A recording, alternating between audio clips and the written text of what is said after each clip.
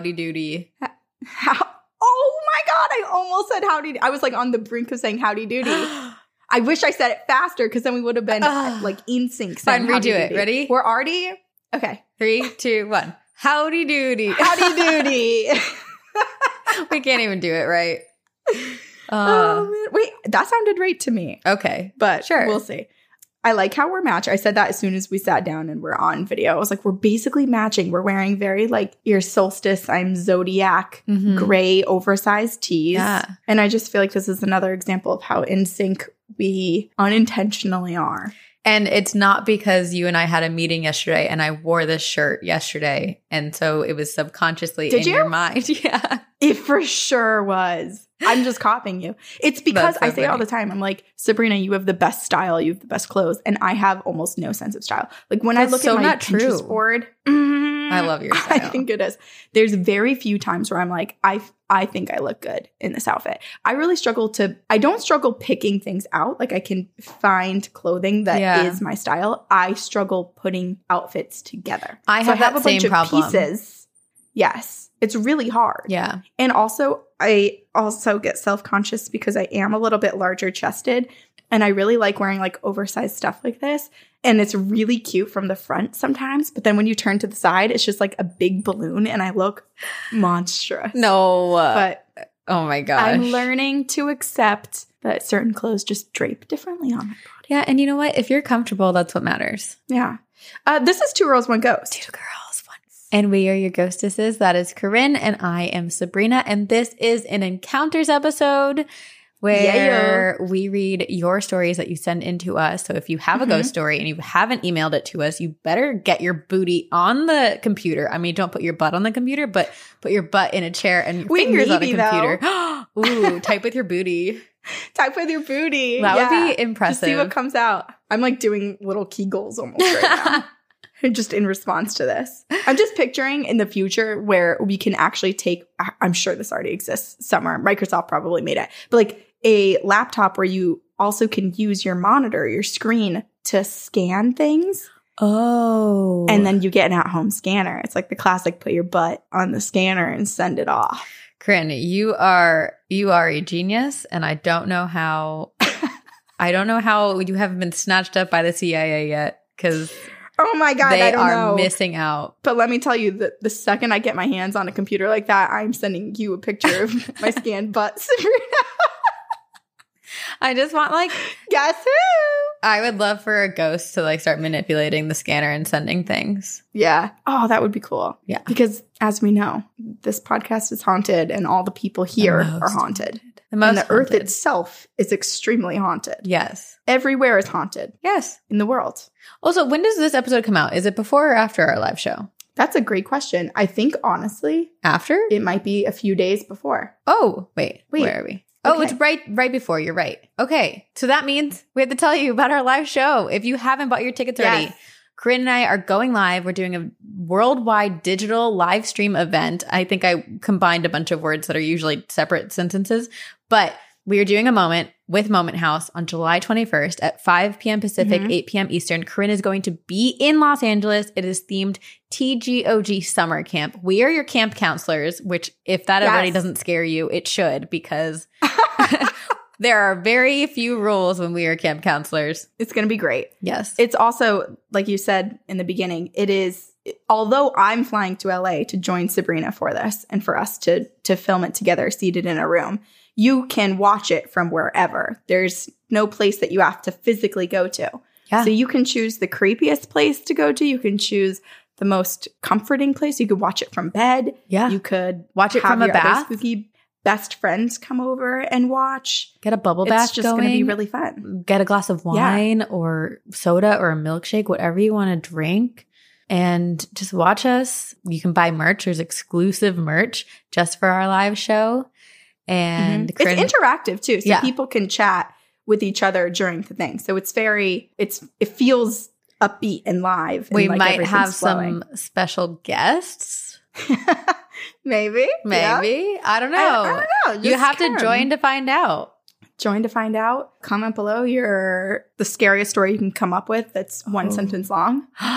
Oh, that's a good idea. And then that will get us in the mood for our little spooky summer camp vibes. Love it. So join us. We'll see you there July 21st, 5 p.m. Pacific, 8 p.m. Eastern. Tickets are in the link below in our description of the episode. They're also on our website. They're kind of everywhere, all over our social media. So get your tickets now. We'll see you there. But until then, we're going to tell you ghost stories. And our Patreon donor, Marcellus, actually picked this topic. It is wartime/military ghosts. So, which, I mean, I think the number of emails we have in our inbox that talk about like Gettysburg, with just Gettysburg being so incredibly haunted, I think this is such a big topic because it involves so many deaths, which is really so many. Yeah, I mean, produces a lot of ghosts. Yeah, I mean, I grew up in New Jersey and I went to high school in Princeton, and there was like the Princeton battlefield where massive battles during the Revolutionary War happened there, and we would picnic there. Like, in high school, we played kickball on the field, and it's just wild to me that, I grew up with it all around me. Yeah. And I wasn't really thinking about how haunted they are. But these emails make me realize, like, oh, I was surrounded by ghosts when I was playing kickball. Right. And there's nowhere really that I think you could go that you could avoid potentially running into a spirit like this. Like, I'm thinking, I've told you this before, but where I'm from in Vermont is very close to Burlington, Vermont. And sometimes when they do construction in Burlington, they uncover bodies still from the War of 1812. Oh my gosh. And so, yeah, it's just everywhere. You might think like, oh, this is an old town, it's just haunted. And then you can sometimes trace it back to a certain war or type of soldier based on what people see with their uniforms and everything like that. Oh my gosh. So wild. It's a big, wide Yes. genre. Lots of ghosts out there that fall under this category. And it's amazing. There are a lot of people, I feel like the listener stories we collected for this, it was like some people go in search of these places and do ghost tours, or they bring their ghost hunting equipment, paranormal investigation equipment to, seek out the ghosts. But I'm going to start with a story that is from a listener who went to a battleground for a haunted honeymoon. Oh my God. Wow. Okay, so this is kind of a dream. Oh, I'll consider it. The dream. This is from our listener, Elizabeth. It is called Haunted Honeymoon, photos and video attached. Hey, ladies, I've written you all before, and you read my Duncan story on an episode, which was the coolest thing ever. Well, boy, oh boy, do I have a story for you now. My husband and I went away this past weekend to Aspers, Pennsylvania, right outside of Gettysburg on February 29th. To celebrate 10 years together and to finally go on the honeymoon we didn't get to go on 3 years ago when we got married. We stayed at the Lookout House that I found while Googling haunted Airbnbs. Oh, so cool. It was beautiful. We went to a battlefield and the museum in Gettysburg. Then after dinner, went back to the house to do an investigation with 3 awesome investigation teams. Within a few minutes, it was clear we were not alone in the room and started to get really cold. And the K2 meters started going off. One of the investigators said he could feel someone touching his leg. Ooh, I just got chills. And said, if you are, please make my device spike. And it did. This went on for a solid 4 minutes. And something told me to take my phone out and take a picture, which is attached. 4 minutes is a very long time for this to be interacting with the equipment. 4 minutes. Yeah. Wow. In the photo, you can see a hand squeezing his leg. Let me see if I can. Ooh. Can you see it? It's hard to see. I guess it's a little dark. But it is hard to see. It's the imprint of the hands around his jeans or pants. Like, it kind of looks like indented the way a hand would hold it. Ooh. We'll have to put this actual photo into the video recording. So that's a good idea. Like a still for people to see better. Yes. Yeah. Okay. We'll do that, and then we'll put it on social media too. Perfect. We then went on to use the Charlie method of 2 pencils balanced and asking questions and asking the spirits to move it, which it does on demand and on its own, as you'll see in the video. Ooh, there's a video. Oh, so excited. Lastly, we tried a method called table tipping. We had 4 of us around the table and asked questions, and the table would come up off the floor in response. What?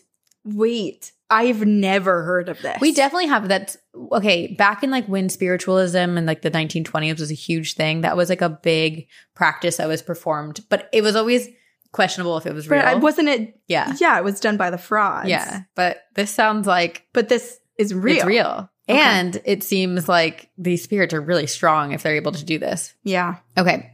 We asked a series of questions and found out we were talking to an 8-year-old girl named Emily. At one point, my lap got ice cold and I said, Emily, are you on my lap? Shift the table toward me for yes. The table forcibly came towards me. We told her that she could have the doll that was in the room, and we believe she took a liking because wherever their doll was, there was activity, including her pushing the table across the room. Oh my God. She's 8 years old. Wait, I'm not sure I trust that she's actually just an 8-year-old. I was waiting for that pivot. I haven't heard of this before, and it turning out positive. To be good. Yep. To end the night, we asked her which of us she wanted to sleep in the room with. What? No. How about no room? How about don't sleep put the with doll us somewhere else? Put it in the corner in the living room, like wherever your rooms are not. That's where the doll and this little girl is. Can you guess where the table moved to? In her room. The table moved to me. Emily, can you sense I am sad because I miss my daughter? Move the table to me for yes. The table moved to me and I teared up. We said goodnight to the others and the others left. And we took Emily's doll upstairs and my husband quickly fell asleep. After a few minutes, the side of my face was icy cold like someone was cuddling me. I said goodnight, Emily, and I felt a little hand on me and then the cold go away. Needless to say, it's the honeymoon I've always wanted. See you on the other side, Elizabeth. Okay, Elizabeth this whole time is telling us this story. And I think when she's reading it or when she's writing it, she's thinking that we're going to be like, oh, how sweet. Isn't this just the sweetest? And it's like so scary. And we're like, no, thank you. Yeah, truly the haunted honeymoon of her dream, because that's what they set out to sort of do and experience. But to my God, that is a lot of activity. So much. And I'm curious if they could find out information about Emily. Like if Emily's this 8-year-old girl attached to this house specifically, maybe there's something, maybe she's connected to the house, or maybe there's a way to find out who she was.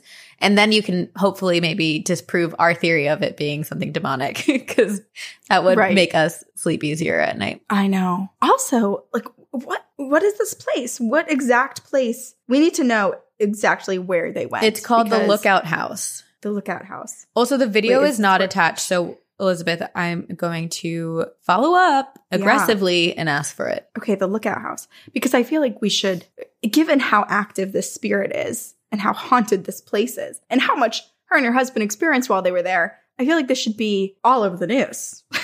Well, okay. I'm looking it up. The Lookout House, Pennsylvania images. Oh, there's a restaurant. Hey, that's it's so only pretty. A drag away from me, Sabrina. Let's add it on our haunted road trip. Oh my gosh, it is beautiful. Okay, I'm actually going to add this to the running notes in my phone, because when you and I eventually go on a road trip, our haunted road trip, we're going to go here planned in our minds. Well, yeah, we should definitely go to Gettysburg. Yeah, we should. We should go there. I'm going to make a little haunted road trip, and we're going to the Lookout House. I love it. Great idea. Lovely. I also enjoyed that paranormal activity happened for like the initial 4 minutes of reacting with the equipment happened, because I feel like so many times it's impossible to capture paranormal activity or just like, when people see UFOs, there's just something odd. Yeah. Because it takes a while for your brain to catch up to what's happening. Yeah. And you're not necessarily thinking, I need to pull my camera out. Or when you are, you're like fumbling. It's the classic, like a guy with a knife is chasing you and you're like shaking your keys, can't get your key into your lock. And I feel like that happens so often. And so we miss out on seeing evidence. Yeah. But this allowed them enough time to be like, let me take a photo. Let me take some video. Let me experiment more with potentially what could be captured here. Yeah. And we benefited from that. And we benefit from all of you guys being haunted. It's the best. Yeah, truly. Okay, let me tell you. Can't wait. A story. This is called Lost Souls of the Battlefield. Put my mug down. I'll get really, really into it.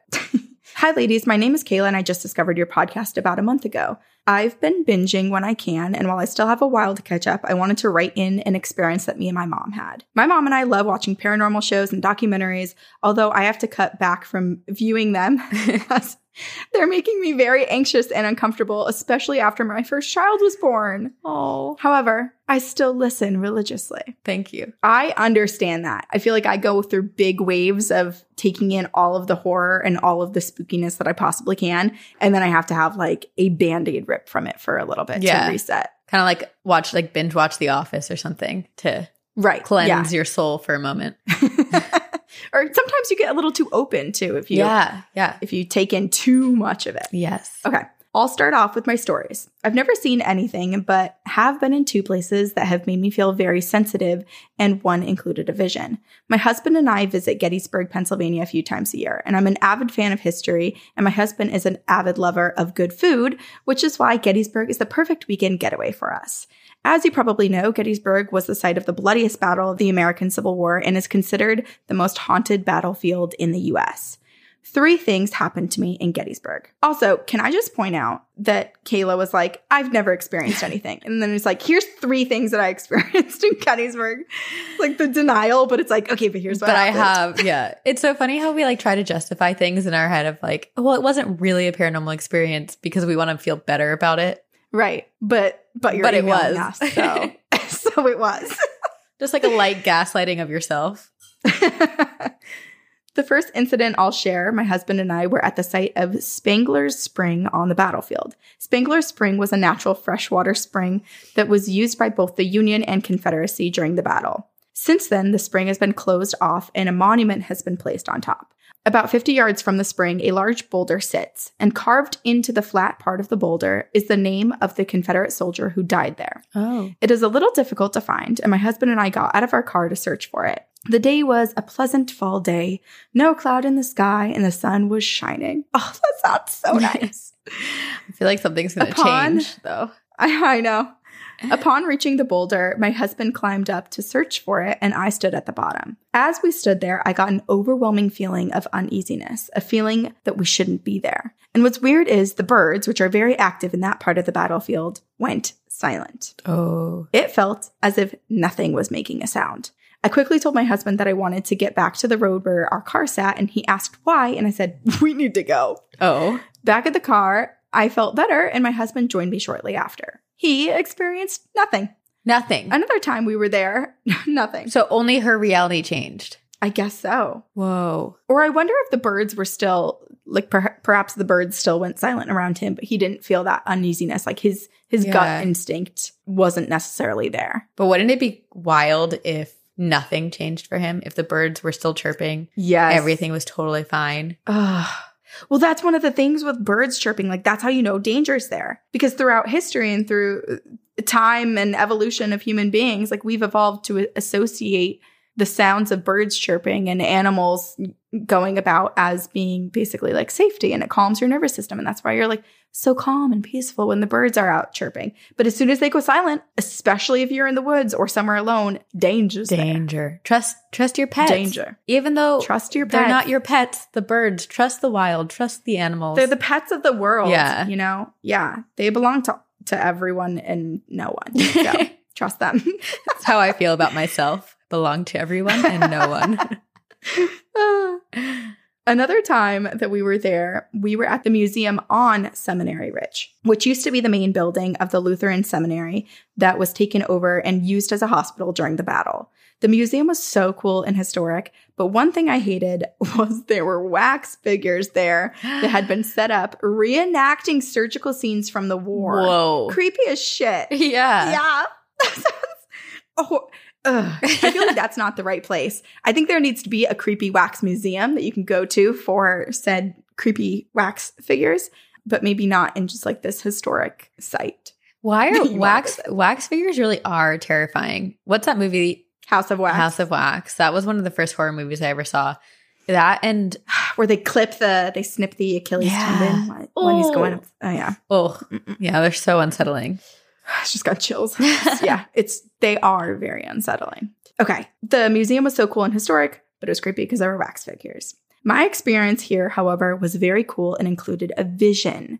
We were walking down the stairs to leave, and everything in the house was original, including the staircase. And as I turned on the landing to the next set of stairs, my mind clouded over into seeing a woman in a yellow Civil War era dress and hat coming down the stairs as well. Ooh. It was fuzzy, but I could tell that her hair was up in a bun and she had blonde hair of some sort. The vision was oddly comforting. I told my husband and he said, weird, and continued on. That was about 3 years ago, and I can still see it vividly in my head. So it's not really a vision. Weird. That was like a full-on you saw a ghost. Right. Yes. And again, her husband's like, I don't want to experience anything. Weird. When are we going to the restaurant? Oh. My last experience in Gettysburg was during a ghost hunt with my husband and his family back when we were dating. During the ghost hunt, they will give you some equipment and send you to some public areas in the town that aren't regulated by the National Park Service. Ooh. Holy crap, we need to do this. Yeah, I was just going to say, this seems like equipment. The perfect place to see a ghost. If anyone wants to be haunted for just a temporary period of time, this is where you got to go. Well, and I've always wanted to use some of that equipment. Like, neither you nor I are ghost hunters, but we would need people to help us. Reader. True. Because I don't know what I'm doing. How it works. It would like just turn on and I would freak out.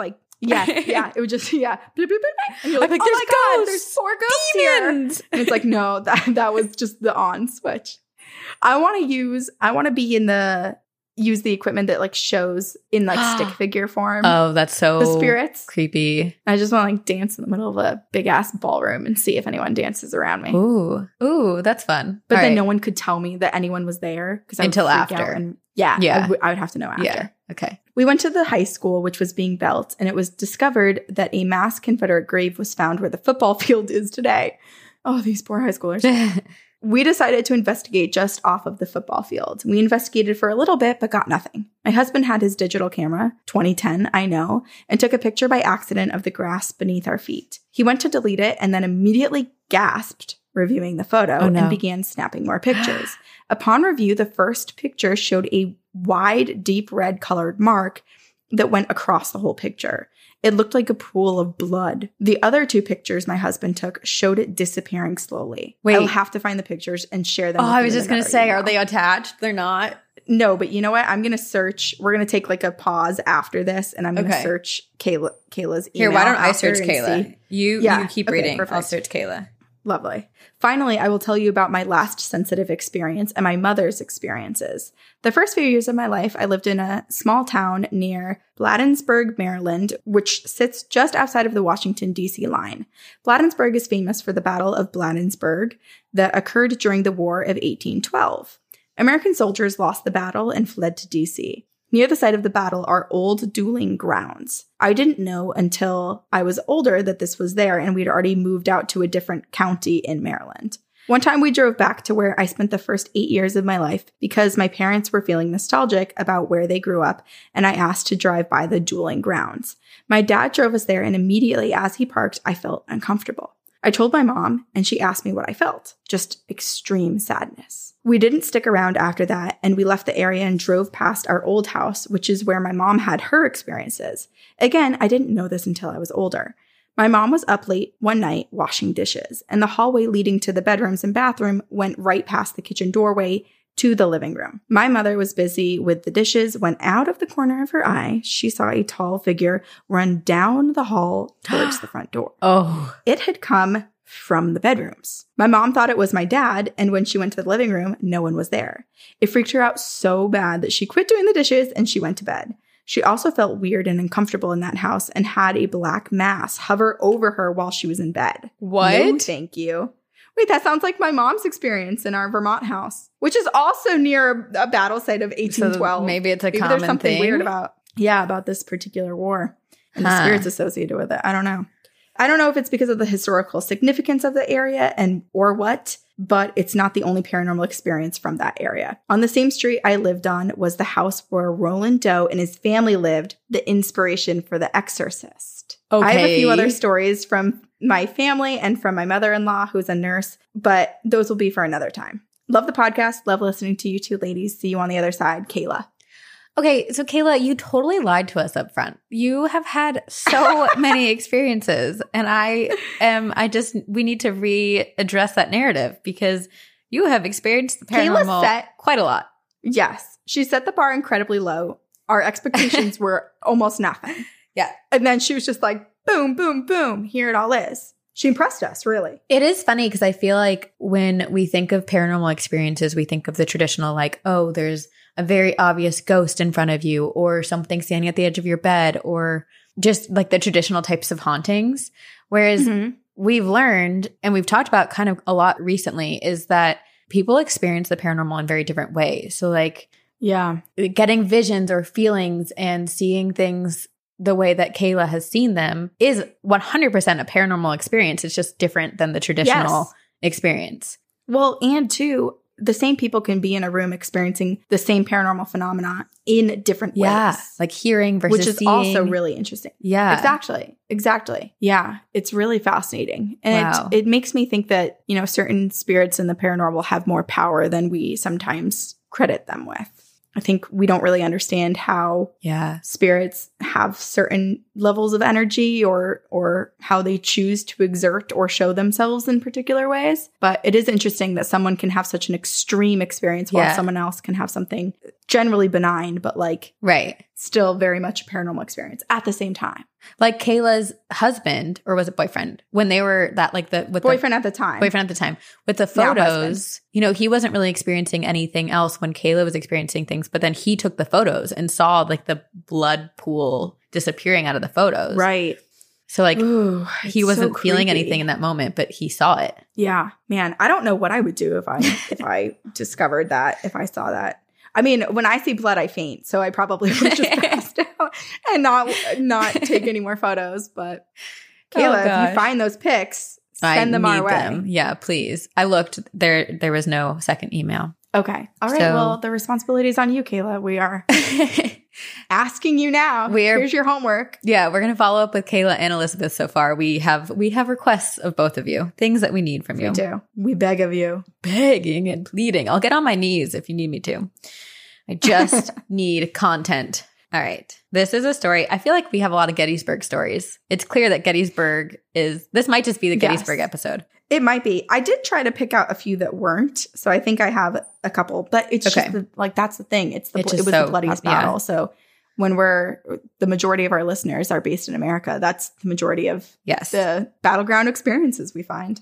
All right. So this is a really fascinating story. It's from our listener, Ryan. And it is called, I Might Be the Reincarnation of the Only Civilian Killed During the Battle of Gettysburg. Oh, wow. Yeah. Hey, girls. My name is Ryan. I've been catching up from the beginning, and I just listened to Encounters 50, and one of the stories, the one about Gettysburg, made me think of this. It's kind of long, so I apologize in advance. Don't apologize. Ever. Okay. In 2015, my mom took me to Gettysburg for a few days after I finished my bachelor's degree. I've been fascinated by the battle there and the Civil War as a whole since I was a kid, and I've been there 4 or 5 times, but never had anything like this happen. A little bit of background before I get into it. If you don't know, Jenny Wade was the only civilian killed during the battle. The house where she was killed was a duplex, and her sister lived there. Jenny lived on a different road, but her sister had just had a child, so she was staying there to help with the baby. The house at the time was on the outskirts of town. If you go there now, just past the house is a cemetery and the start of the battlefield. Jenny had been baking bread when she was shot in the back through 2 doors, both of which are still there and were never repaired. If you take a tour, they'll open the doors and show you how they were positioned. When Jenny was shot, 2 Union soldiers were called in, and they wanted to bring her body into the basement, but the doors were on the other side of the house. They brought her upstairs and busted through a wall to get to the other side of the house. Then they and the family went down into the basement with her body to wait out the battle. So sad. Yeah. So anyway. I didn't really know that any civilians died, nor did I know that there was only one. Yeah. I feel like that's a really interesting fact because you would assume there would be either like numerous or none at all. Or none. Yeah. So it's sad that she's the only that this happened to her. Yeah. So anyway, my mom and I were walking around town when we passed the house. I hadn't been inside it yet, but always wanted to see, so we went to go on a tour. We started off in the front room, then moved into the kitchen where Jenny was shot. And I had this feeling that something was there. I've always been sensitive to spirits. I have a ton of stories, including some others from this trip, but I'll save those for another email. So I started taking photos of everything, which I continued to do for the rest of the tour. We then went upstairs and through the hole in the bedroom wall to the other family's side of the house. We went downstairs into the living room and there were photos of Jenny everywhere. One spot in particular had 3 photos in a row: Jenny's fiance, Jenny, and their childhood friend. Side note, Jenny's fiance fought for the Union and died a few months prior to the Battle of Gettysburg, and he had tasked their friend who was fighting for the Confederacy with notifying Jenny. The friend ended up dying at Gettysburg a few miles from the house without being able to tell her about her fiance. Oh. So, well, I guess the nice thing is that she didn't know, like she wasn't grieving him. Right. And then maybe hopefully their spirits were reunited when she did die. I know. I hope so. So I looked at these photos and made eye contact with Jenny. The next thing I know, it's about 10 minutes later and my mom is pulling me into the next room to continue the tour. She said she had watched me make eye contact with the photo and my face just went completely blank and I didn't move a muscle until she pulled on my arm. For like 10 minutes? Ooh, like a frozen trance. It's more than that. It's almost like complete paralysis. Whoa. Although now I'm picturing when people take videos and then they speed them up and it's just like the natural scary the like wobble. Someone's body. Yeah. I honestly don't remember a word the tour guide said in that room. Even in the next room, I couldn't stop looking at the photo. After we left, I immediately started begging my mom to go back. I talked her into doing a ghost tour of the house that night, so we had the rest of the day to kill. It's so funny because I think if you and I had that experience, we'd be like, I'm not going back. Like, I can't go back. No, definitely not.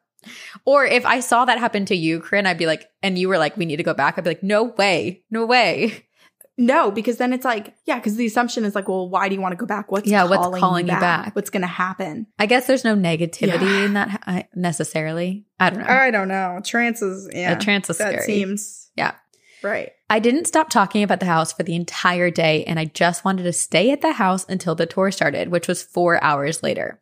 Nothing happened on the ghost tour, but I felt extremely calm, like I belonged there. I had a similar reaction when we left again, and I was begging to go back. I just had to be in that house. The next day, I tried to get her to take another tour since it was our last day, but she wouldn't, and I was pissed. I've never felt such a strong need to be in a place before. I can't explain it.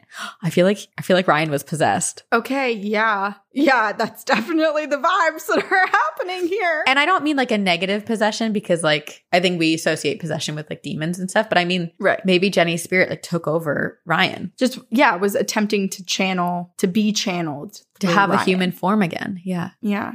It does make me wonder because now I'm thinking of like the show Ghosts and accidentally bumping into someone or possessing someone, or it does make me wonder if this was intentional on her part or what if they're somehow related? Like they're somehow their ancestry line. Ryan is a blood relative. And for some reason, like she just had this like pull. It was like a rubber band and she couldn't control it and she just kind of snapped into his body. Or Ryan is Jenny's fiance reincarnated. Oh, that would be sweet. But it does make me wish that Jenny had found her love again and had moved on and is not still here. Okay. Ryan says, when we left town the next day, we drove by the house, and as we turned away, I was staring at it out the window and just started sobbing. I never cry in front of people, especially not my mom, so this was totally out of character for me. I was absolutely devastated that I was so close to the house but couldn't go back inside, and that I didn't know when I would see it again. I thought about Jenny and the house every day for well over a year. I was obsessed. It really does feel like, because it feels like, yes, while Ryan was interested in this house, it wasn't until like being in the house that this like obsession happened. And it almost feels like like the way that Ryan said that they don't cry in front of people, like it almost felt like a foreign feeling, as if it was someone else's emotion. Yeah. Your theory is making me wonder if maybe moving forward, this house won't be haunted anymore. Maybe Ryan is the reincarnated version of the lover. And now this woman who had passed, the only civilian who had passed during this war, Jenny. Yeah. Wait, no. Is that her name? Jenny. Yeah. Could finally find peace and move on. Yeah. Maybe this is like the moment of realization. Okay. I went back to Gettysburg with my dad last year and felt similarly drawn to the house, but not to the same extent. I tried getting him to agree to take a tour, but was overruled by my uncle and brothers, so it didn't happen. When we left town and drove by it, I again felt this overwhelming sadness, but managed not to cry, though I did tear up a bit.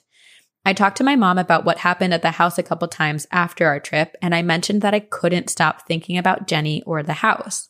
She strongly believes in reincarnation and said based off of everything that happened and how I acted afterwards, she thinks I'm one of the 3 people reincarnated, either Jenny, her fiance, or the friend. Personally, I think I have some connection with Jenny instead of her fiance or friend, but I just don't know.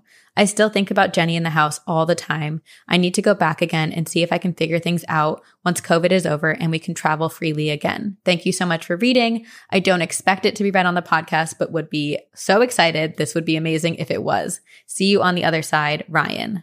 With Gettysburg specifically, I feel like there's a common theme where it's just immense sadness. Yeah. People just feel so sad and so low being around there. So much death that happened there. You're right.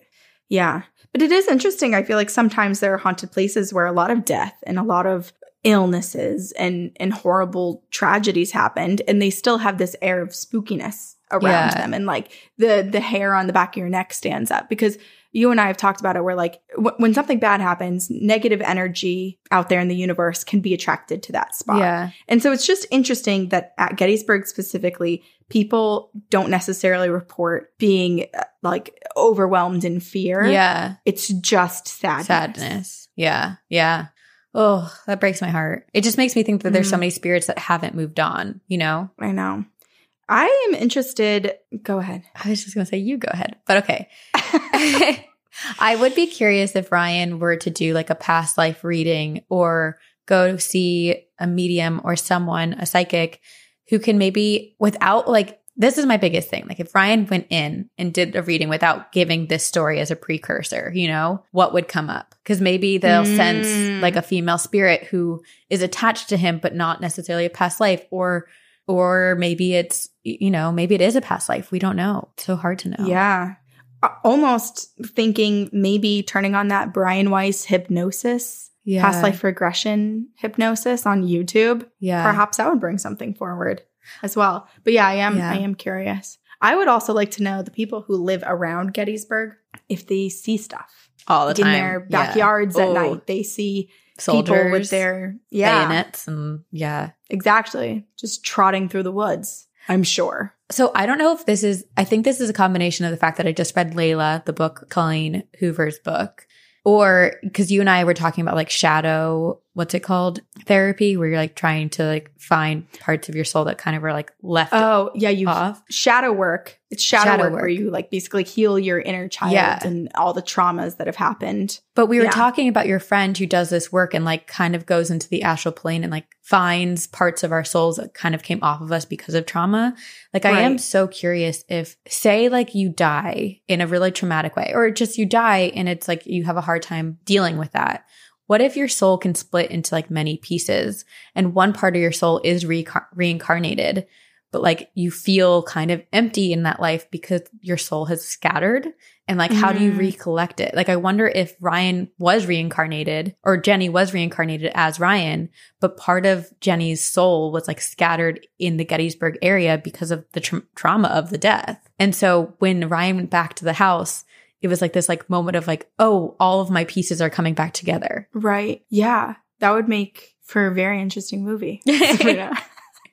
But then also part of me is thinking about like just reincarnation as a whole. And what if each life you live, you're just a split fragment of your original self, and you keep living life until you can complete out of like a fraction of yourself, complete yourself. What if and make yourself whole? Soulmates are not actually two different souls, but it's pieces of your souls both being reincarnated, and you're finding another piece of your soul. People do oftentimes gravitate to people that are similar to them. So that would make sense. Makes sense to me. It's science. I'm like, God, yeah, of course. That's a given. Everyone else who's of logic and not totally sucked into our podcast is like, probably not.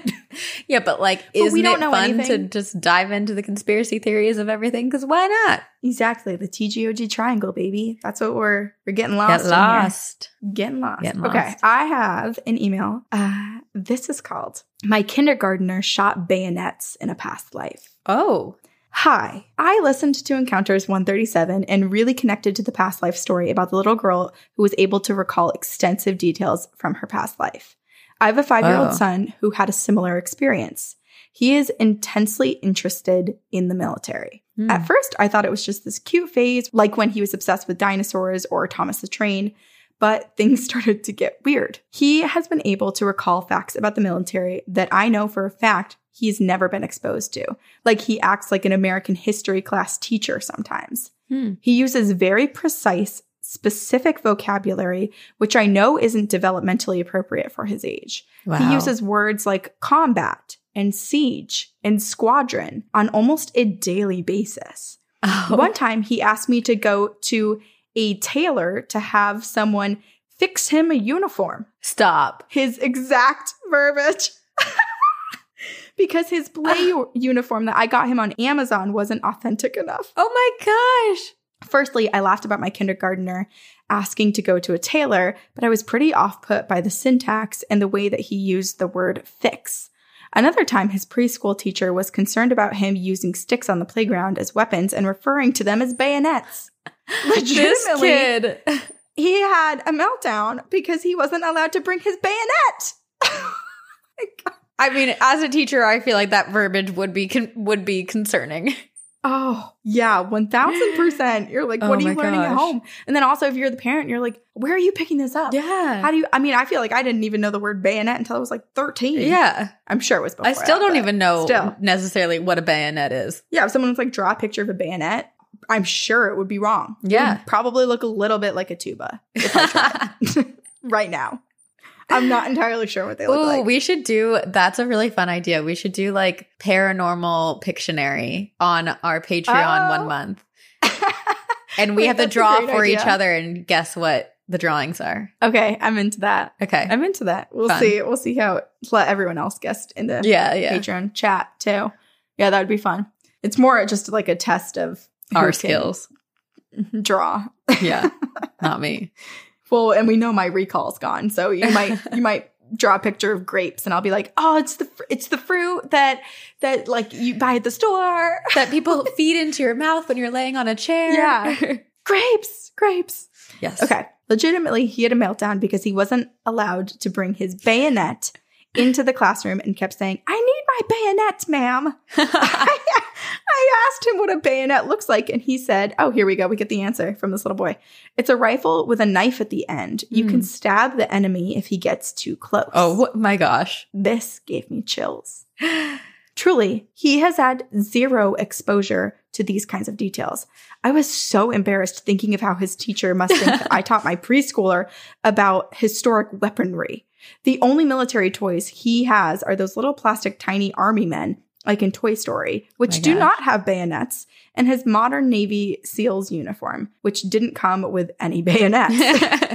At the park, he plays war and he shoots an imaginary boys in red, as he calls them. Oh, and he digs trenches to hide out in. This is another example of like the craziest reincarnation. This is true. This is truly a past life. Yeah. How would you know the details without having lived it? Yeah. It's like visceral within this little preschooler. 100%. He can also salute correctly, and he knew the Pledge of Allegiance by heart at 3 years old, before he even went to preschool. I chalked it all up to, he must have seen something by accident when he was with his grandparents, even though it seemed unlikely that they'd be watching war documentaries with my 5-year-old. Recently, he got an art set for his birthday, and the first thing he did was use the watercolors to paint a soldier. It's just the bottom half of a man, pants, boots, and a blue top with 2 vertical lines that almost look like suspenders and a belt. You can also see the man is holding a bayonet. He's standing in the grass with red drops coming out of him. Oh my gosh, blood. Oh. Obviously creeped out, I asked him to tell me about his painting, and he told me it was a picture of him when he went to battle. a long time before he met me. He was able to describe how he had to travel to fight, but he had to stop once he was shot in the stomach. He pointed to his stomach, which made my own stomach drop. I knew that exact spot that he was pointing to is where his birthmark is that he's had since he was a baby. Stop it. I need to see this painting. Okay, well, I'll show you. Let me finish the last. Oh, there is. It's attached. Okay, amazing. Yes. Okay. I never gave much thought to all of this until I heard that encounter story, which made me realize that maybe he was a soldier in a different life. 100%. He's still obsessed with the military, but he doesn't want to join it when he grows up because he's too tired from the last time that he fought. Oh. Attached is the infamous battle scene watercolor by my son. Thanks for all you do. Hopefully my little soldier and I will see you on the other side. Ashley. Okay. Stop. The photo is loading. Of course, my internet is perfectly working. And then okay, here we go. Oh my gosh. It's like a close-up. It's a close-up. Yes. Whoa. No face. It's just, top. It's like nipples down, his death. Nipples down. It's focused. Basically, like almost the center of the painting is where he was injured. It was his demise. That's what focus of the painting is how he died. This is amazing. And this makes me realize, the fact that this listener didn't really put it together until hearing the story that we shared, I think it was like Elsie on a couple encounters ago, didn't realize that this is like, oh, this isn't just like a narrative that my kid is making up and I don't really understand it. It might be a past life. It makes me think that there are so many kids out there or parents out there who are like hearing their kids say these things that don't make any sense to them, or like it doesn't make sense where they picked up this knowledge. And it's because it's a past life. Right.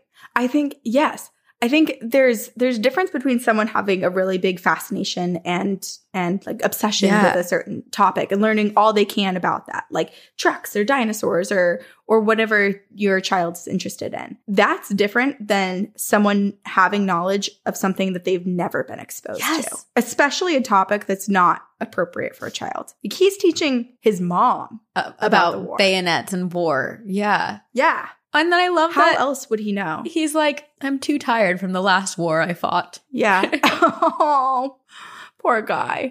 Well, I would bet that was his last life, that this is his next one from the last time he the birthmark there. Right. Wow. Yeah. I have a birthmark on my stomach too. Perhaps I was shot or stabbed in a war. I don't know. It's right here though. I have like a big one on my back, and then I have another one like on my thigh. We'll have to look up more of the meaning of birthmarks because I know that we all, one of the like popular things is like, oh, birthmarks are an indicator of past trauma or like how you died in a past life. Isn't that weird if that's the case, that they're called birthmarks, but they're actually technically death marks? Yes. I'm going to start calling them that and be like, so where's your death mark? Where's your death mark?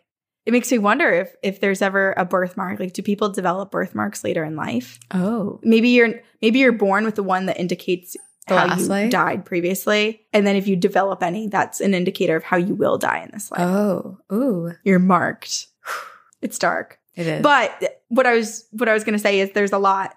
I think it's almost like palm reading, where I think the placement of your birthmark also means a lot of things. It's almost like your zodiac sign or where the stars and the moons and everything were when you were born. I think it means certain things about like who you are and your personality and what you'll experience through life and your natural inclinations and talents. Yeah. So we'll have to look into them because you and I both have some birthmarks. So yeah, a lot of our listeners do. If anyone has answers, we'll look it up. But also if you have answers, send them our way. Please. I just have to say too, because we just took a mid-episode bathroom break, that it reminded me as I was walking to the bathroom. When you walk across your floors, do your feet pick up like dust and everything? Oh yeah, 100%. Okay, mine too.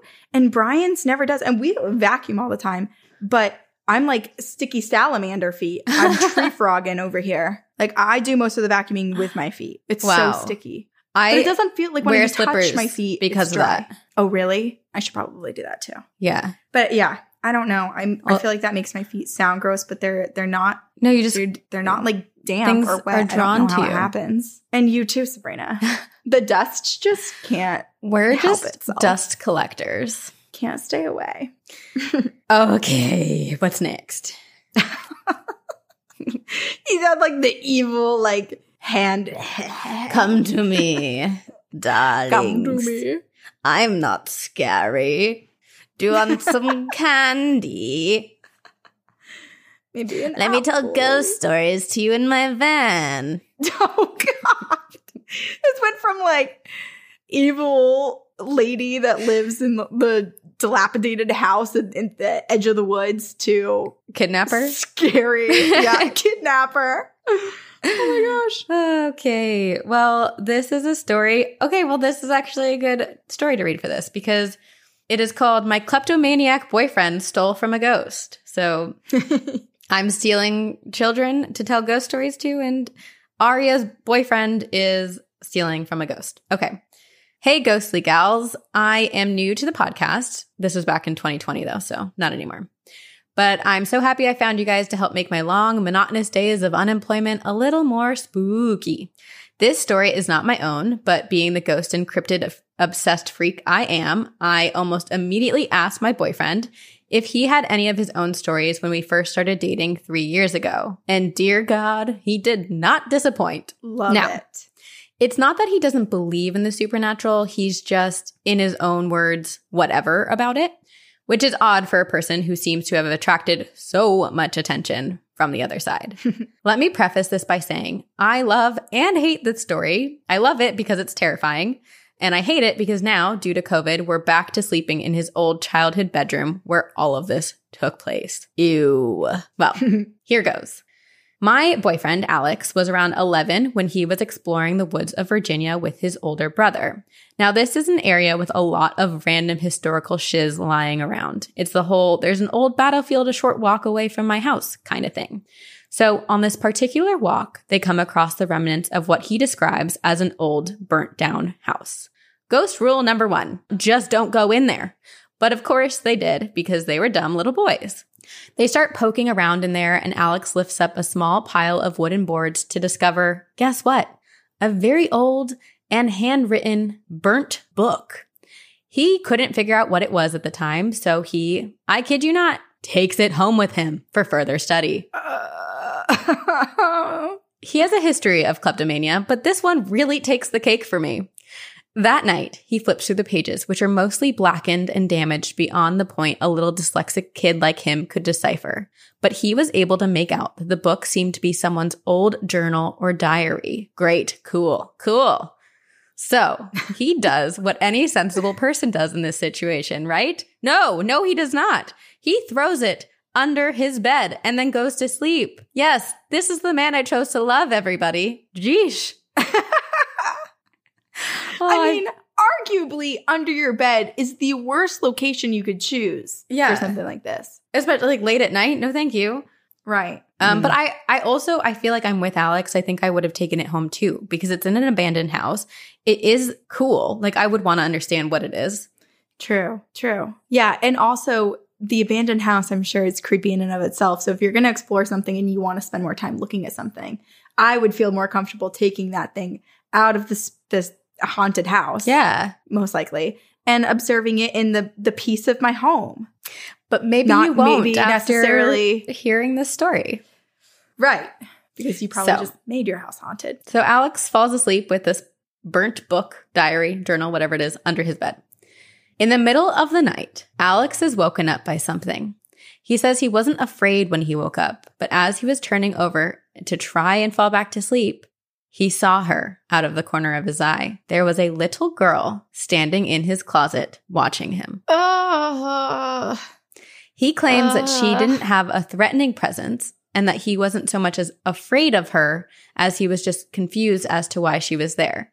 He thought his eyes were playing tricks on him, so he shut them tightly, only to find her still standing there when he opened them up again.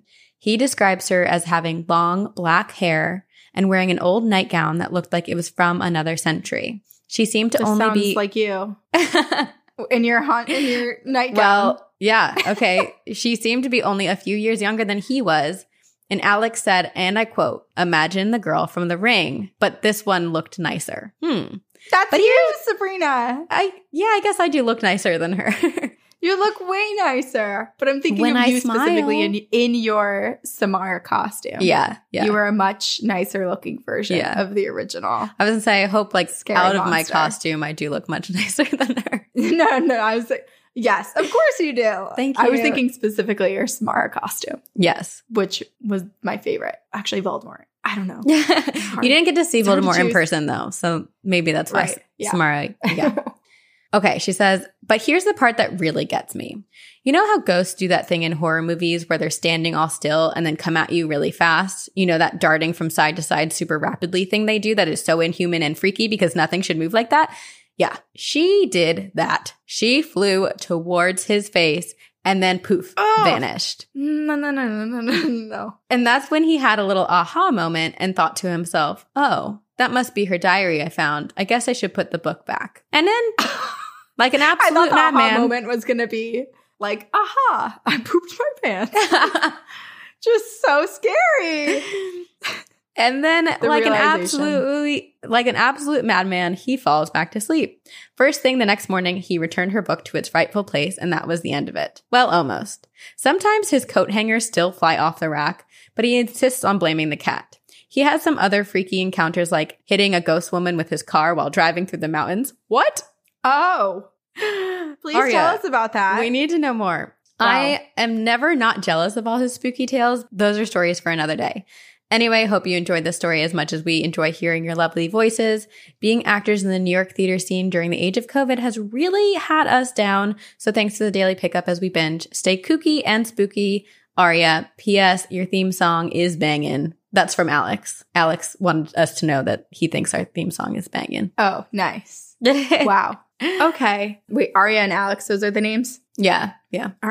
That's like a great couple name. This is confusing because I feel like the aggression that this child's spirit gave by basically lunging at him was like certified horror movie level intense. of haunting. Yes. But at the same time, I'm like, okay, I understand. Like if you're not trying to stay there for a long time. You're not trying to haunt this new place for a long time. You're like, get my book back to where it's supposed to be. Yes. So you have to do the most extreme thing you can think of to make this person, Alex, realize what you did. Yes. Yeah, maybe. Or also like, I don't know.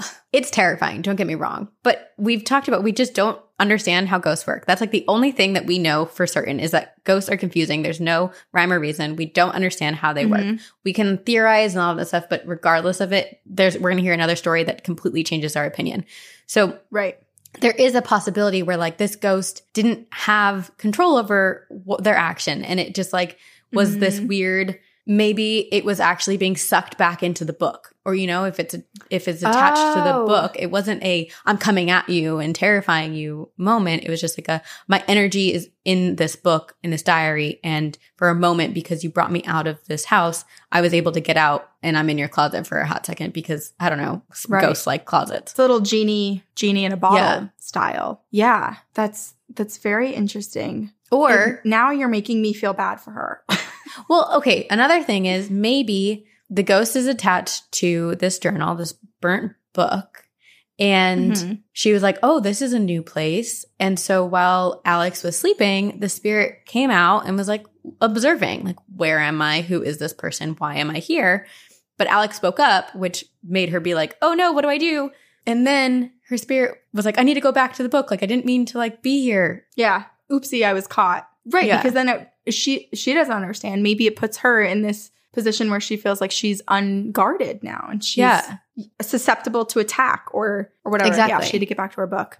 Yeah. Or what if she just was so full of rage, she blacked out, and that's just what happens when you are a spirit and you're so angry. You just like see red and you're like, bah, and go towards What do you do? What happens? I can't repeat that. My eyeball went so far back in my head. It like hurt. I've never seen your eyeballs do that. Strained whatever the like tendon weird wiggle thing in the back of my eyeball is. I think I heard it. I think it's you heard it. I think this is proof that there's still an actress inside of you and you really do commit to your roles. Okay, but counter argument. When you and I can only do it when I want I can only pretend when I want to pretend. But the second someone gives me instruction, I'm a shit actor. And the evidence of this is something that you witnessed, Sabrina, when we were having our photo shoot in Los Angeles and we were in our spooky hallway and they were like, act scared. And I was like, just like, why? Blank face, wide eyes. And they're like, that's not it. Okay, like, but to be fair. How to now? To be fair, modeling and like posing your face is, it gives me so much respect for the people who can do it because it is such a talent. I can't for the life of me change my face on command. But I would argue that you did. And I copied your face to be able to have that photo. That's what happened. I had to like stare at what you and copy your face. Okay, well, we both are pretty you're bad better than at modeling. You think. Okay. Anyway, we're not models. We are not models. I don't know how we got here. Oh, because of your But yeah, I'm curious what this journal said. Like, I would love to know because it does seem like this little girl was attached to it, but I wonder what was like in the book, what was written. Yeah, that's the part. Why was it all burnt? Why did the house burn down? Right. I sure hope Alex actually read some of it before. I know that like the right thing to do is to not read it, but I'm not looking for the right thing to do. If I find someone's diary, I'm reading it. I'm so sorry, but fair game. If you don't hide it properly, if you don't have a loose floorboard that you're hiding your journal in and that I can't find, it's for me to read. Yeah. We'll read it. We just won't tell anyone else what it says. The knowledge, your secrets will be safe. Yes. Unless your name is Alex, and then you must tell all the secrets that were in the journal to people named Corinne and Sabrina. Exactly. That's how it works. Glad we're on the same page. We don't make the rules. It's just, that's the world. Sorry. It's just science. There's a lot of science in this episode, and there's no questioning it's scientifically proven. Wait, that reminds me. So on Patreon, we have we make like extra episodes called In Paranormal News for certain tiers where we discuss all the things that are happening today or just like new to us in the world of paranormal news. And I was trying so hard to write in an intelligent and informed way about CERN and the lab and the new experience. I'll tell you on the paranormal news. But it was really hard. I was like, I don't know what most of these words are. You know what? We make science digestible. All you need to know is don't listen to us, but like do listen to us. We are not professionals in any regard. Almost in no way are we professionals. So I guess we could say we're professional podcasters, which gives us, true. A high caliber of expertise. Yeah, I think it's low qualifications. So because anyone can do it. We're proof of that. Anyone can do it, baby. Okay, I'm going to read you. We're going to venture outside of some of the forts and battlegrounds that we've been in. Okay. And we're going to go to the Mississippi River. Ooh. Okay. This is called Fort Kaskaskia. Oh my gosh. Kaskaskia. Ooh. Wait, am I saying this right? I don't know. Will you look? Where is it? Am I adding extra letters in? My brain is hardcore glitching. No, you're right. Kaskaskia. Kaskaskia. The more you say there's it, a lot going on. The worse it sounds. Yeah. Right. Okay. We'll see. All right. Hi, girls. I love your podcast, and I've been binging it since I found it. It's really helped me at work since I've broken my wrist and I have to sit there and do nothing. Aw. Sorry. Well, I hope you're okay. Yeah. But anyways, this is going to be a little lengthy because there's a lot of small details that help my story. This is not lengthy. I've seen much more length. This is perfect. Okay. I live in a small town right at the bank of the Mississippi River. We have a battle site right up the hill about 15 minutes from my house, and the high school would take field trips to learn the history of what happened and visit the graves of Pierre Menard, his family, and all of the fallen soldiers. We were a part of the Civil War, and so many people were killed in action there. And there are so many unmarked graves, and whenever you step there, there's almost a 100% chance you're stepping on an unmarked grave. Oh. Which the entire fort is grass. Ooh. So it's just like you go to visit and you step on a normal looking lawn and there's just bodies beneath. I mean, that's kind of what you were saying about Vermont and how like they're always finding bodies because they didn't have the time to like give them proper burials. Yeah, I know. It's upsetting. Okay. It's about 5 acres of huge dirt mounds that the soldiers would use to hide behind in battle. And there have been so many spooky stories that I've heard about, and about 30 or so that I've actually experienced. 30 hauntings that happened to her here. For the most part, 30? It's the same thing. 30. Yeah. She wrote about 30 or so that have actually happened to me. Casual. That's incredible. I know. That's a really large number. For the most part, it's the same thing every time, but there's about 3 that are different and have seriously scared me. The first one that I remember is from when I was around 8 years old. My brothers and my parents were having a picnic at the fort, and it was this little outdoor amphitheater, which is really cool. At least it was to 3 little kids, LOL. My brothers and I were playing on it when all of a sudden I got this really bad feeling in the pit of my stomach and started to hear drums, which isn't that odd because we do have bands that go up there and play all the time for like weddings and sometimes just outdoor concerts hosted by some of the townspeople. So I started looking around trying to figure out where it was coming from because it sounded like it was coming towards the entrance of the fort, which was odd because we were on the amphitheater, which is where the bands usually play. I asked my mom if she heard the drums and she told me no. And so I walked down the road and I saw this group of men marching down the road. So I started waving as they passed, thinking, oh, cool, a parade. Well, my mom and dad came up to me and asked me who I was waving at. Stop. And I looked at them like they had 3 heads and I told them that I was waving at the parade going by. They looked at each other and then at the road and said, Brie, there's no parade there. What are you talking about? Are you feeling okay? Oh my God. I got cranky and I started huffing and turned around to point again. And when I did, the marching men had vanished. Now, the interaction I had had with my parents lasted maybe 10 seconds at most, and the line of men stretched far down the road as I could see, and they were just gone. Well, that's not the end of the story either. There's a campground at the fort, and we decided to stay the night and camp. Well, I had the worst nightmares the entire night. Not the kind where you wake up and go back to bed and they're gone. The kind where when you fall back asleep, you go right back into the nightmare. I dreamt that I was in the middle of the battlefield as bullets and bombs were flying, and I watched the men die, and I heard their screams of pain. This is giving me chills just thinking about it. I don't remember what happened next, other than I woke up freaked out. But my mom tells me that when I woke up for the last time, my eyes were completely black and I was speaking, but the voice wasn't mine or the words of an 8-year-old completely black eyes. Ooh.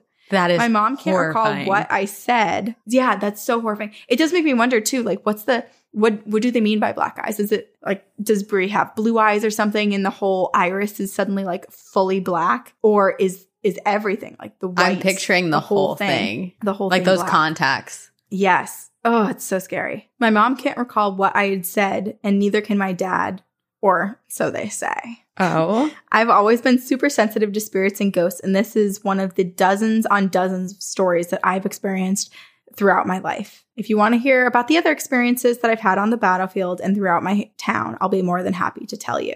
Thank you for reading this if you've made it this far. And thank you for an absolutely amazing podcast. All the love. And I'll see you on the other side, Brie. Yeah, Brie, I need all 30 experiences. Yes. Just 1, 2, 3. All 3 1 and through 30. All 30. Yes. All of them. Yeah. Oh my gosh. Wow. This is so cool because it's essentially like you get to time travel, but you're still in your current space and like can interact with the people around you. Have that sense of safety while also getting a glimpse into yeah, but the last story happened. There's like no sense of safety to that one. Oh. You're like, true. I forgot. I'm putting that one out of my brain. Forgot. Yeah, I'm fully into the parade. I totally forgot about the weird possession black-eyed moment. Well, especially her parents 100% remember what Brie said, but they are not telling for some reason. And or maybe it was so scary they blacked it out of their own minds. Oh, I need to know. Just an alarming experience. So alarming. Gosh. But ooh. It is also scary. I mean, it's cool to see these past moments like the band marching and stuff, but it's weird and isolating that no one else is experiencing it, you know? Right. Yeah. Yeah. Especially when you're little too. And I just feel like, I don't know, it's kind of strange don't really understand it. that the other kids didn't see it either or experience it. Well, because Brie is powerful, I guess. That's the real thing. Apparently quite true. Open. I wonder if Brie's other siblings have experienced anything. Maybe not in this exact setting with Brie or like that exact moment, but if any of them also have the ability to see spirits. Brie, or if it's just Brie. We need answers. We have questions. We need answers. And we want to know all 30 of your experiences. Well, hello, Leia. Leia, too. Leia demands it. Would you like to say hello to your fans, Leia? Come here. Oh, it's cuddle time. Every time it's like we're like 30 minutes to being finished, and she's like, okay, it's my time to be in the lap now. My time to shine. All right. All right. The next story might be accompanied by purrs, which why not? ASMR. She's checking out the mic. Look at her little lips. She's so cute. Okay. This is another Gettysburg story. The subject line is Gettysburg story. And it's from our listener, Ray. Hello, ladies, both human and furry. Hello, furry. It's been a few months from when I last listened, but I'm getting caught back up. I had a rule that I couldn't listen to the podcast when at my own home, and since COVID made me work from home for 6 months, this is the first week when I was able to start listening again. I wrote you once before with my heartwarming tale of Bailey the ghost cat, but now it is time for something a little spookier. I have been haunted my whole life, but I full-heartedly believe that my guardian angels or lost relatives have kept me safe. I've had so many experiences that as a child, I just got used to it. Paranormal things were common that I started not to be fazed by anything. There was even one morning when I woke up to my bed being violently shaken, and my first thought was to shout out, "Stop it! Let me sleep!" And I went back to bed. Later that day, I found out there was an earthquake that only lasted about 20 seconds, and that was what was shaking my bed, not a ghost. I've had the same experience. Oh, it's like you. Yes. I went home that day and apologized for speaking so rudely when it wasn't even the ghost that did it. But in my defense, we rarely get earthquakes here in Maryland. But anyway, now that you understand how unfazed I could be as a young adult, you'll understand my reaction to this story. Oh, bye, Lay. In middle school, one of my friends invited 2 of my other friends and I to go camping in Gettysburg with her and her parents for her birthday. We stayed on a campground that they had been to many times before, and that weekend we planned to do all sorts of ghost tour stuff given the area we were staying in. The parents of my friend even told us how they had captured pictures of orbs and photographs of the campground the previous year, and that we would have to go take photos in the same area. Well, the day we were supposed to be taking that photo, we got up in the morning and the 3 of us were so excited talking about our plans. But then the 4th girl went on to tell us how ghosts aren't real. They don't exist and there's always a plausible explanation. Those orbs were probably just dust. Well, Party pooper. Party pooper. A paranormal party pooper. Well, I'm sure you both know plenty well that it's not worth trying to explain to someone who doesn't believe that you've experienced things. So we just brushed it off. Later that afternoon, we were all taking a nap after swimming as we were going to be staying up late. All seemed normal. But when we woke up, my skeptic friend was complaining of a burning sensation and pain on her back. I like that I'm excited about this only because it's like, don't be such a skeptic, you know? I do feel bad. I have empathy, but also we looked. You can choose to feel this in this story. You're allowed. Thank you so much. You're welcome. We looked and found what appeared to be 3 scratches down her back. As much as we tried to debunk it, we couldn't, even with the adults' help. The bed in the camper had nothing sticking out of it to scratch her. It was in a spot on her back that she couldn't reach, and no one knew what happened. But I did. I told her, "They're mad at you because you said you didn't believe in them. You need to apologize unless you want this to continue." So she apologized to the spirits and said that the pain and burning immediately started to go away. Soon enough, we couldn't even see where the scratches had once been. That day, she became a believer. Thank you both for the show. I'll have to write in again with more stories another time. Stay safe in these uncertain times. Remember to take some time for yourself this week and throw salt at your haters. Love, Ray. Salt at the haters and lemons at demons. That's what we're doing. Wait, that should be one over one shoulder, shirt. One over the other. Salt, that should be a shirt. Lemons. Yeah. Oh my gosh. How scary to escalate basically from orbs to demonic scratch down your back. Well, that's what's interesting is like, it's one thing for you to say like, oh, I don't believe in the paranormal, but the 3 scratches does feel dark and demonic. Mm-hmm. And it's almost like, I don't know. I feel like when we talk about demons or dark entities, it feels like they attack people because they feel like they're vulnerable. But this feels like it's just like an entity being like, I need you to believe in me, but doesn't have any ulterior motive after that. Yeah.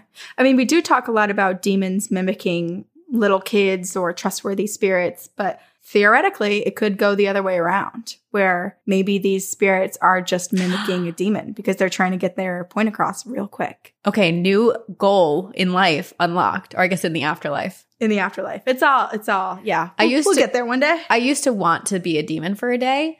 That's also my book, TM. The name for a day. The name of my novel. But it's an autobiography. Yes. It's a memoir. Just a period of time. Anyway, now I can just pretend to be a demon. Yeah. I mean, I think maybe the possibilities are endless. We don't know. Like you said before, the only thing we're certain of is that we don't really know much about the way the spirits work. Yeah. And if you ask different mediums and whatnot, I feel like everybody gets different messages anyway. 100%. There is no one answer. No rhyme or reason. We don't know anything. No rhyme or reason. Yeah. Okay. I have an email from Eric. Mm-hmm. It's called Playground Civil War Hello Kitty Asylum. Oh, whoa. Hiya. Okay. Yeah, there's lots going on. Hiya, ghouls. It's Wednesday, and we just had another amazing Spotify Live Campfire Stories. Ooh. And I've decided to share another story with you. When I was in high school, a friend of mine asked me if I wanted to go on an adventure to a haunted Civil War graveyard. I said, of course. And we loaded up with our 2 other friends, and we took off. To get to the graveyard was weird to begin with because we had to straddle someone's private property to find the trail that led into the woods. Oh. And since it was close to someone's property and we were ghost hunting, we went around 11 or 12 at night. Mm-hmm. The road we drove to the trail is by a desolate road with sparse housing, and it's surrounded by a few mountains and a river. The area is beautiful. So we found the trailhead and everyone packed our supplies. Beer, flashlights, an EMF detector.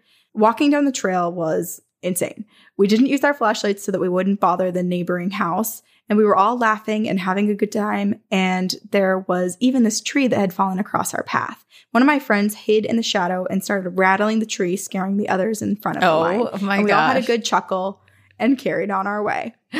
This feels like a scene out of a movie. I can picture exactly how this would go. They're goofing off, scaring each other, and then things turn. It's the classic beginning of a scary movie, right? You're like, ha ha ha, nothing can happen to us. We finally found the clearing and we unloaded our gear and we sat in the dark. But the night was exceptionally dark because the moon was phasing out. The only thing that sat where we were was the frame of an old swing. The town I lived in didn't really have any skirmishes during the war, other than when General Gillum burned the old courthouse on his way to Tennessee. After about an hour or 2, I started hearing strange noises in the woods. It sounded like footsteps, marching even, and they started to surround us. Oh. The group of us jumped up and stood with our backs in a circle to protect our backs. We asked who was there, but no one answered. Twigs were snapping and clinking. The sounds of metal buckles filled the night. My friend, who was the biggest dude in the group, who wasn't scared of anything, was frightened. I love that. It was as if, yeah, I know. But that's also when everyone else is like, if he's scared. Oh, yeah. Oh, shit.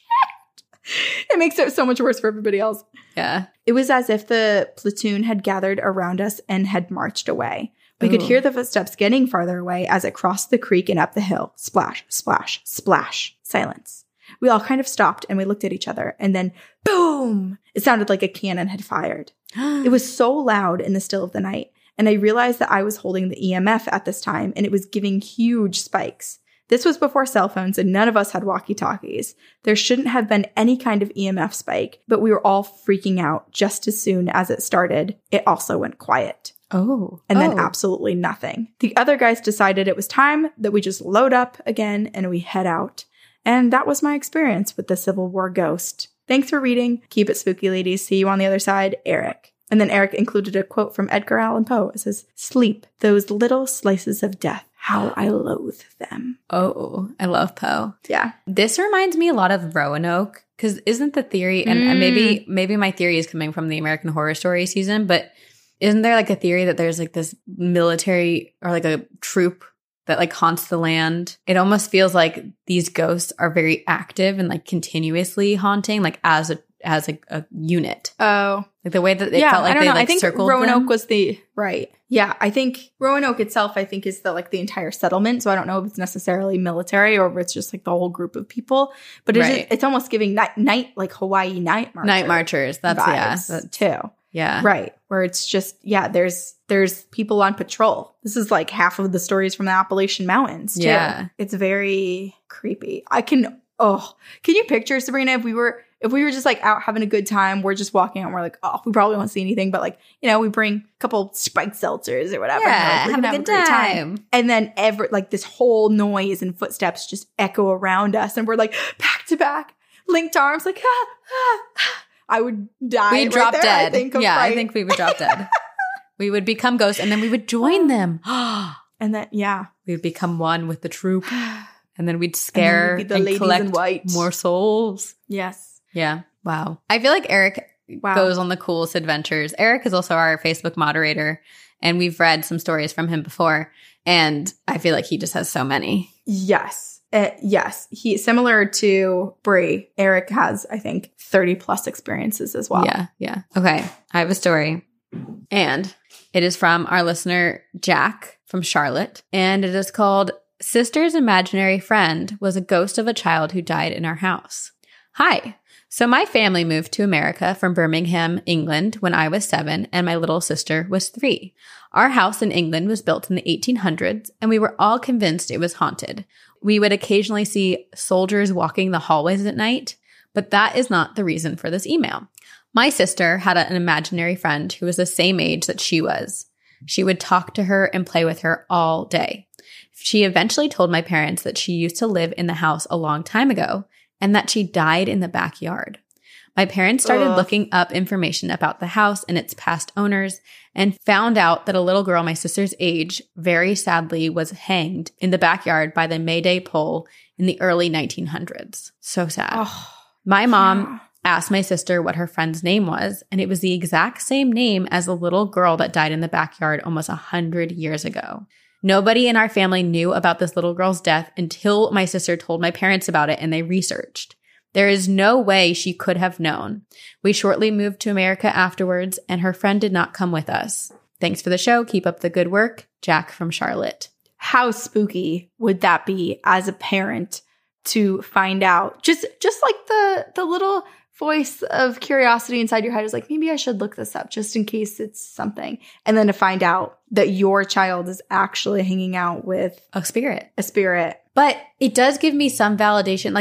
I feel like it would give me some comfort because it's not, you know how you specifically often think child ghost is a demon or something dark. Mm-hmm. Whereas this is like, it's proof that it is a little girl who used to live here and maybe doesn't mean any harm. But then it also makes me so sad that this spirit died over 100 years ago and still has not been able to move on. Right. It's like she's bound to the land. Yeah. It is really sad. This is reminding me of so many.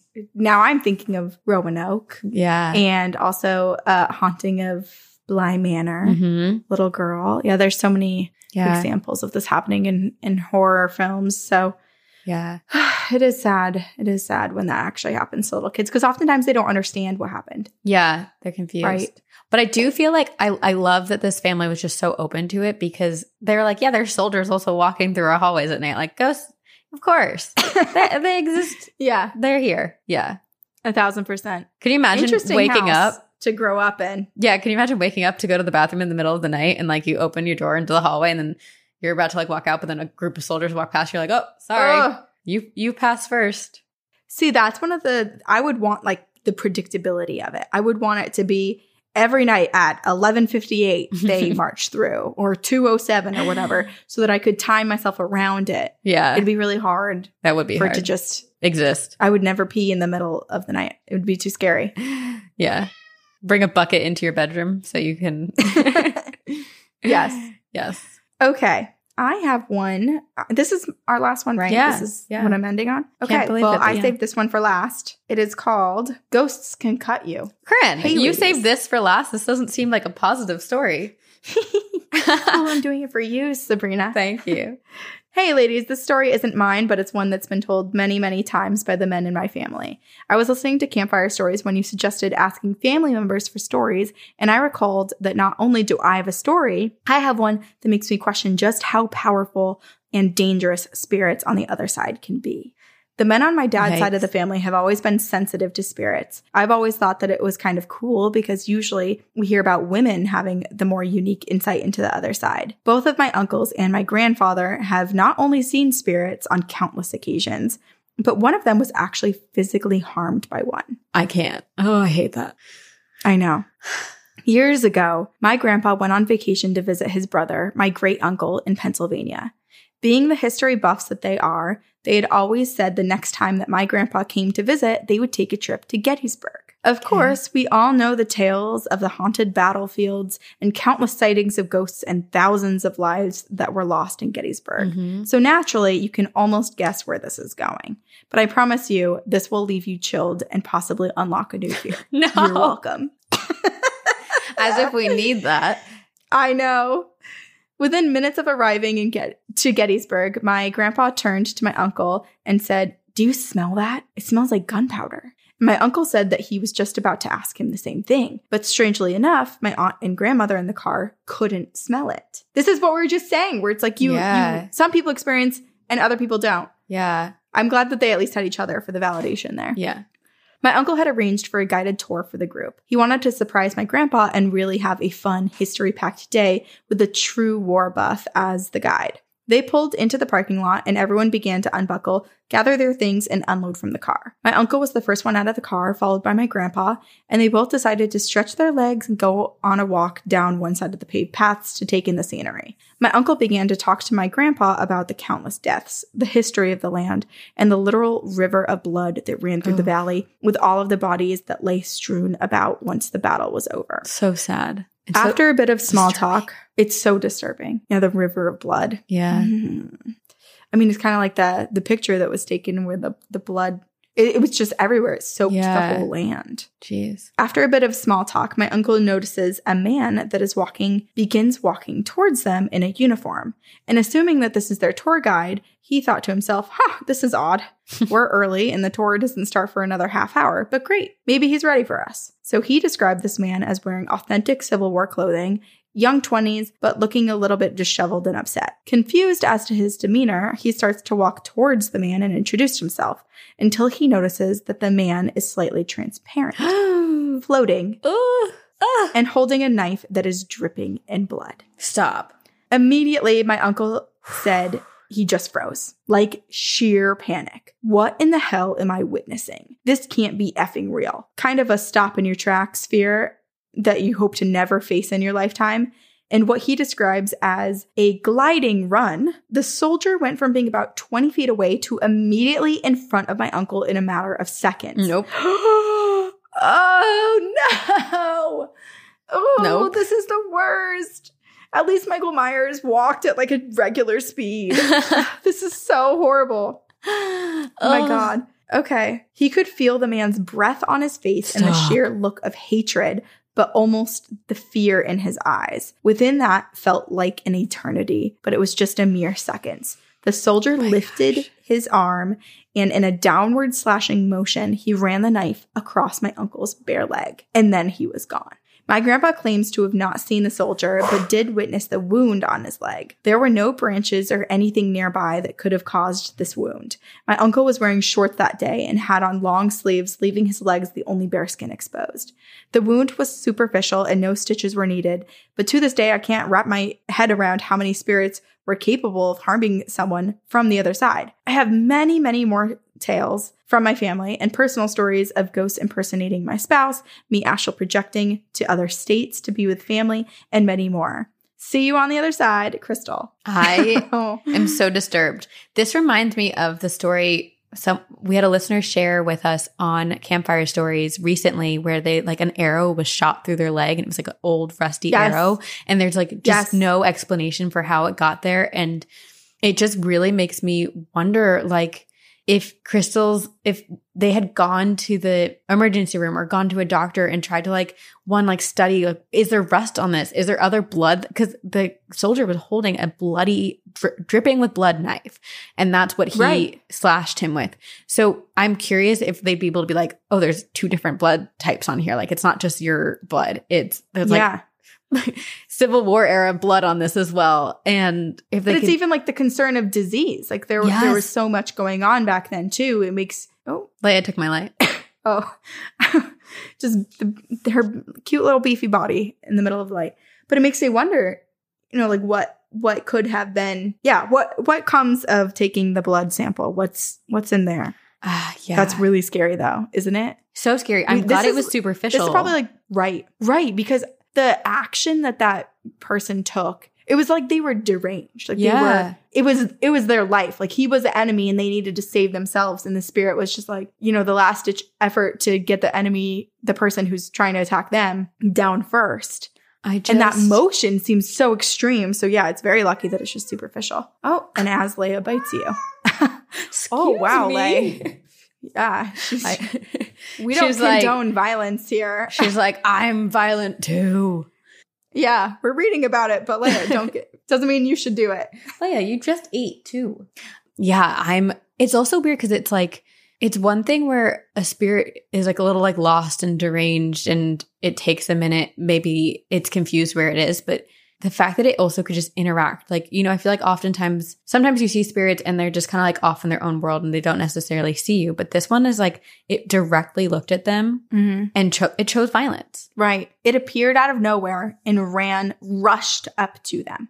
Which makes me wonder then if like, because we've talked about how time is not linear and how it kind of is all existing at once, it makes me wonder if like when something so intense is happening, if that causes like a ripple in time. And that is why this spirit, like for just a moment during the battle that they're experiencing real time, slipped into present day timeline. Oh. And was just like confused and in the middle of fighting and then, slashed Crystal's family member and then just like jumped back into the timeline they came from. Right. Well, and too, maybe going with that theory, it might make sense as to why the wound was superficial. Because what if it wasn't even jumping from one person's time to another, but just the two times combining? Like if you picture like a ribbon and pushing the two ends up where it's like, it meets so closely together that the knife coming towards him was almost like going through this molasses. Like it barely scraped because of the way that time was set up,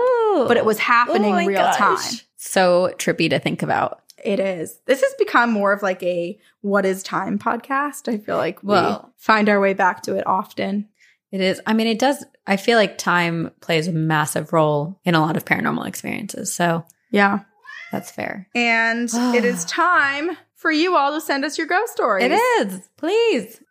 Anything spooky, macabre, send it all to us. Heartwarming. Yeah. Anything that falls within the paranormal umbrella, we want to hear it. Our email's 2girls1ghostpodcast@gmail.com. And join us. Get lost in the triangle. Join our pyramid scheme. Ding. Ding. We're throwing up our little triangle sign on YouTube. Join the pyramid scheme by sharing the podcast with all of your friends. Tell them to email us. Get lost in the triangle by joining the Patreon. We have so many fun little bonuses in paranormal news, which Corinne mentioned, and ad-free episodes and access to live show tickets early, which y'all missed already, but come to our live show July 21st. Yes. We're so excited. We'll see you on Thursday, right? Because this will come out Sunday. We'll see you Thursday. We won't see you on the other side. We'll see you on Thursday. Yes. Yes. And also thank you to our editors, Aiden Manning and Eric Foster and the whole team at Upfire Digital. We're so grateful. Thank you. Yeah. If this were published uncut, it would be way rougher than what you guys see. There were bathroom breaks. There was stumbling. There was, it happens. I coughed every 3 seconds. Anyway, thank you all for listening and take it away, Corinne. We hope to see you on this side, but if we don't, we will see you on the other side. Bye-bye. Very spooky.